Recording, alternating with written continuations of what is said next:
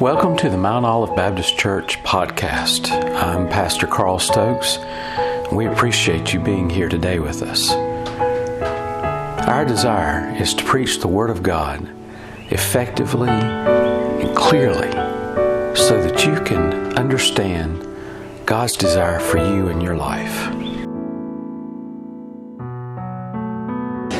Turn back in your Bibles to the book of Habakkuk. And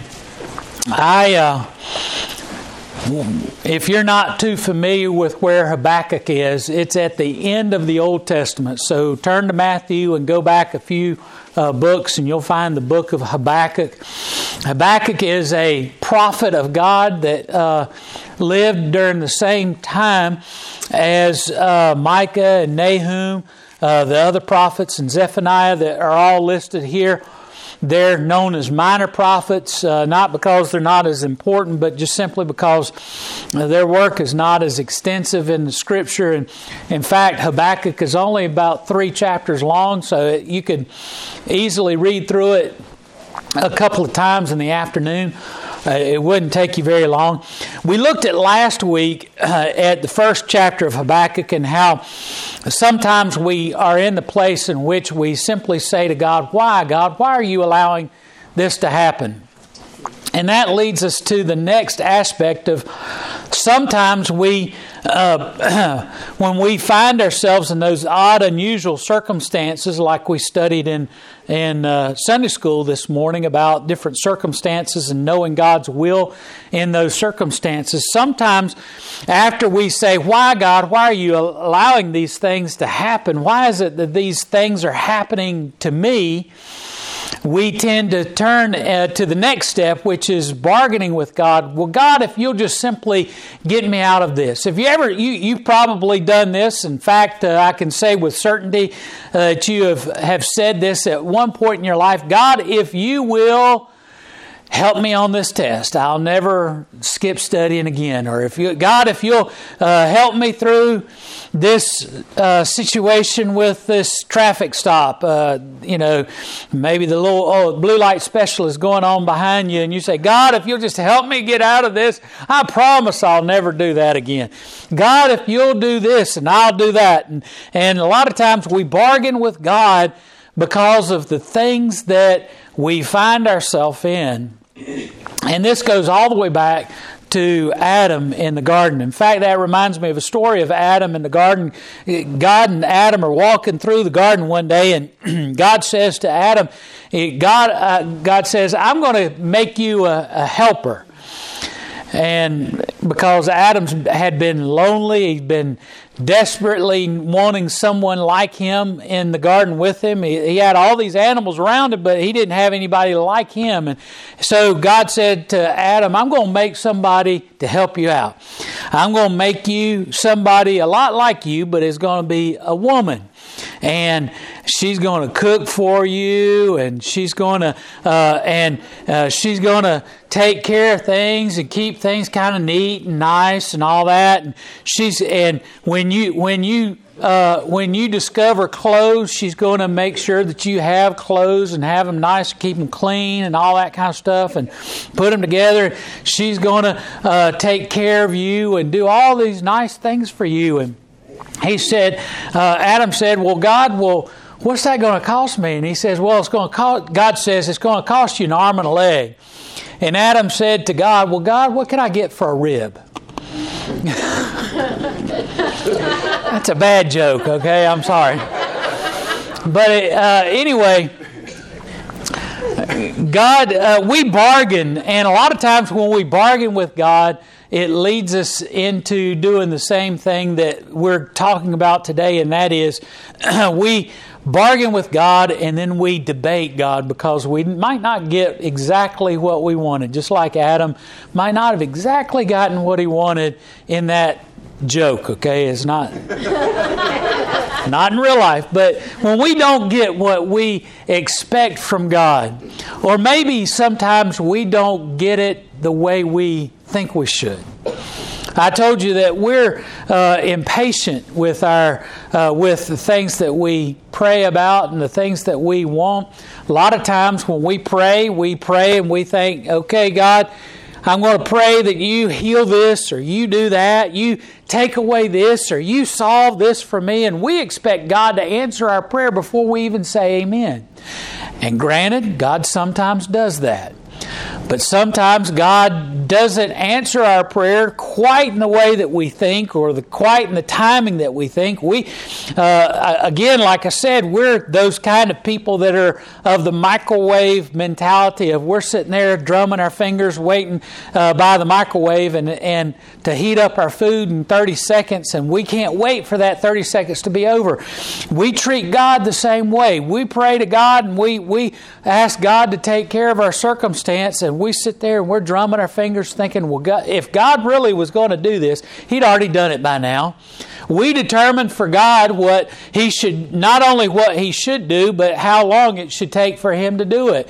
And a lot of times God is going to deliver us, or God is going to do something for us, but it's not quite in the same time frame that we think He should work. And that's where all of this comes into. Now, we looked at Habakkuk and we saw that Habakkuk was living during a time in which he lived in the southern kingdom. Now, it's also referred to as Judah, but it was known as the southern kingdom. Already there was some divide between the northern kingdom and the southern kingdom, but this is not quite at that time where Israel went through kind of like a civil war after Solomon was king, and then his sons took his place on the throne. They kind of divided up the kingdom, and there was a northern kingdom and a southern kingdom, Israel and Judah. Now, this is a little bit before that, and it's not quite during that time, but still Habakkuk lived in the southern kingdom. He lived during a time in which he saw things that were going on. He saw a new, and as I explained last week, the problems that were going on were things that were happening internally. When I told you about last week was that whenever there's a difficulty in our lives, and whether it's in the kingdom of Israel or whether it's in our lives in day-to-day life, when things happen, bad things happen, it can happen because of external strife. And a lot of times we want to focus on that, but a lot of times there's also the internal strife that can cause the difficulties and the struggles. And usually it's a combination of both. And that's what was going on in Israel at this time. There was external issues with the Chaldeans. They were being a thorn in the side of the flesh of Israel, and they were having a real difficult time with the Chaldeans. But there was also internal strife with a lot of sin, a lot of things that were going on within the people of Israel. And Habakkuk was sitting there with God discussing these things and all of this stuff. If you look with me at Habakkuk chapter 2, and we're going to back up about 2 or 3 verses into the first chapter. And it says here in verse 12, "Art thou not from everlasting, O Lord my God, mine Holy One? We shall not die. O Lord. Thou hast ordained them for judgment, and Almighty God, Thou hast established them for correction.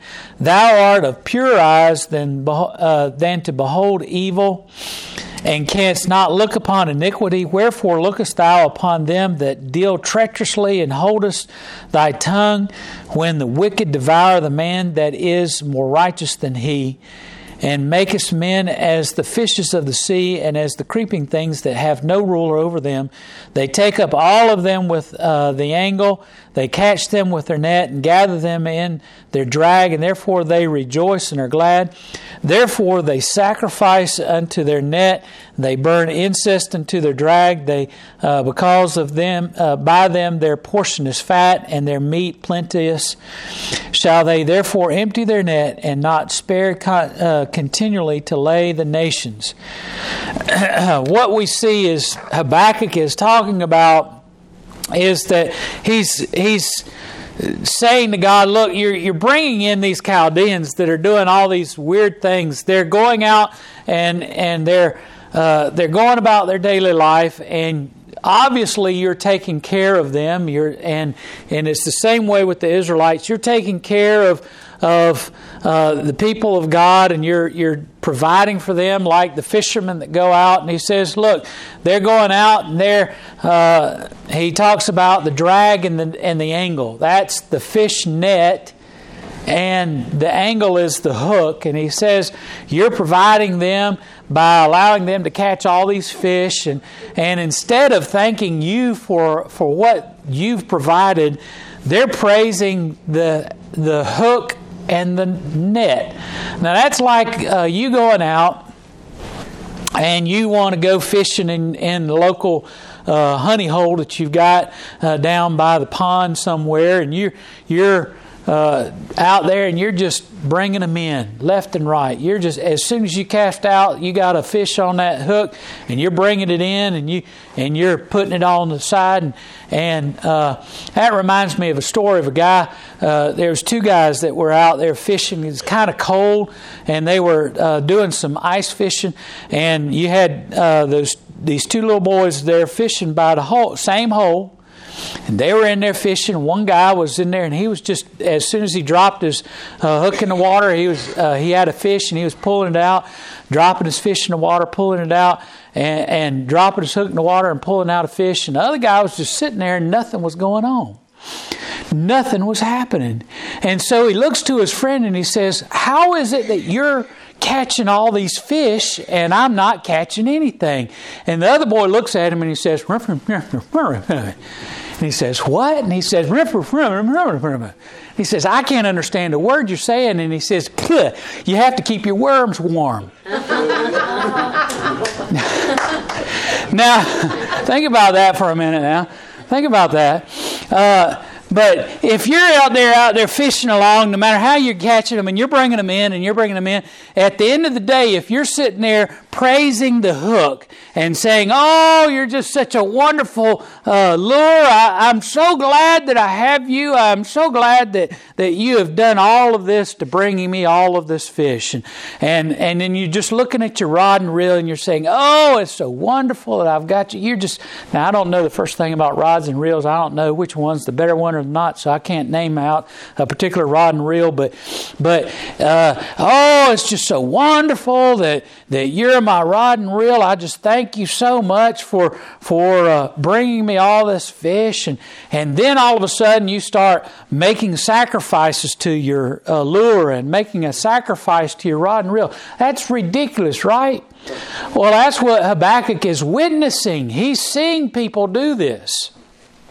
And he's saying, God, you're going to allow these people to come and bring judgment on us, the people of God? You're going to allow these people that are doing all of this unrighteous things of worshiping the hook and the net and worshiping the boat and all these things after being blessed by you? You're going to allow them to judge us and bring judgment upon us, and you're going to allow all of that? And so he's debating God. God is going to bring deliverance. God is going to bring the people of Israel back to Him. That's what Habakkuk has been praying for. But God is saying this is how it's going to happen, and this is how the people that are going to do it. And so Habakkuk is debating with God. God, why are you allowing these people to be the ones? Why are you allowing all this time? Look at chapter 2. He says, I will stand upon my watch, and I will set me upon the tower, and I will watch to see what He will say unto me, and what I shall answer when I am proved. And so he's saying, look, I'm going to wait and I'm going to watch. I'm going to watch for God to answer.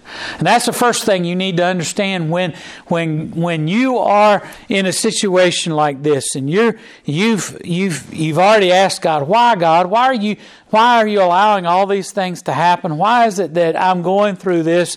And you've gained some peace and some understanding because God has told you, look, you might be going through this, but I'm going to deliver you. And then you are sitting there waiting, and you're saying to God, well, God, why aren't you doing anything yet? Why aren't you bringing about this peace that you told me about? God, why aren't you going to help me through this circumstance? Habakkuk says, look, he says, first you need to watch. You need to watch. Habakkuk he said, I am like the watchman on the side of the wall. Now, a watchman is there to make sure that he sees any potential threat that's coming, to watch for the invading enemy, to watch for those who would come, and knowing all along that they're going to come. They might not come today. They might not come tomorrow. They might come in a while. They might come when we're least expecting it. And that's what we need to understand. Like Habakkuk, we need to be willing to watch for God's deliverance. Watch for God's answer. Watch for the response that God has for us. Anticipating, knowing that God is going to bring about His response to us. Knowing that God is going to bring about what He says. He says, you've said to me that you're going to bring this. And he says, I will watch to see what God will say to me and what I will answer when I am reproved. He knows. He knows God is going to reprove him. He knows that any time that we stand up to God and we debate God and we say, God, I don't understand this. I don't know why. You need to understand that He's going to let you know and understand why it is that He's waiting. You might not receive it in a bold neon sign in front of your face as big as a billboard. You might not receive it immediately. But God is going to give you His answer. What we have to do is be willing to watch and wait. Watch for God's answer, knowing that God's answer is coming. And look at verse 2, and he says, And the Lord answered me and said, Write the vision and make it plain unto the tables, that he may run that readeth it. For the vision is yet for an appointed time, but at the end it will speak and not lie. Though it tarry, wait for it, because it will surely come. It will not tarry. Second of all, you not only need to be there watching, you need to be waiting. You need to wait and wait patiently. God's answer is going to come. And usually it's going to be an answer that is not only for you, it's for others. It will teach. And what we need to realize is whenever God teaches us something, whenever God reveals something, we need to be willing to share it with others, because it's not just a truth for us, it's truth for all mankind. It's truth that we can all grow from and experience maturity in Christ. And he said to Habakkuk, not only do you need to watch for this, you need to wait and be patient and know that it's coming. But he said to Habakkuk, write it down. Make sure that you make it plain so that everybody is going to see it. But you need to wait and make sure that you get my answer. Wait and tarry, because it's coming. Verse 4, Behold, his soul which is lifted up is not upright in him, but the just shall live by his faith. Yea, also, because he transgressed by wine, he will... Now, he goes through and he gives some instruction. He says, Yea, also because he transgresseth by wine, he is a proud man, neither keepeth he at home, who enlarges desire as hell, and is as death, and cannot be satisfied, but garneth unto him all nations, and heapeth upon him all people. Shall not all these take up a parable against him, and a taunting proverb against him, and say, Woe to him that increaseth that which is not his, and how long? And to him will that ladeth himself with thick clay. Shall they not rise up suddenly, and that shall bite thee, and awake that shall vex thee, and thou shalt be for booties unto them? Because thou hast spoiled many nations, all the remnant of the people shall spoil thee, because of men's blood, and for the violence of the land, and of the city, and all that dwell therein. So he begins to lay out all of these warnings. He says you need to watch, you need to wait, and you need to listen. And as he begins to share the message to Habakkuk that he needs to be aware of and to know. He begins to share these different woes. And first of all is the woe unto him that is increasing because of other people. And he says, look, you need to be aware that all of this is going to come to an end. You're going to have to pay for the things that you're doing. You're going to have to make an account of those things. And then he says, woe, in verse 9, woe to him that covets an evil covetousness to his house, that he may be delivered from the power of evil, that he may set his nest on high, and that he may be delivered from evil. Thou hast consulted shame, and thy house has cutteth off many people, and has sinned against thy soul. And so he says, these people need to be aware that they are, when you covet other people's stuff, you need to be aware that you're going to have a reckoning. And he continues on and gives woe after woe after woe of things that he says, woe to him that builds a town with blood, and woe to him that giveth his neighbor drink, that putteth to him a bottle to him and makes him drunken. And he gives a woe to them that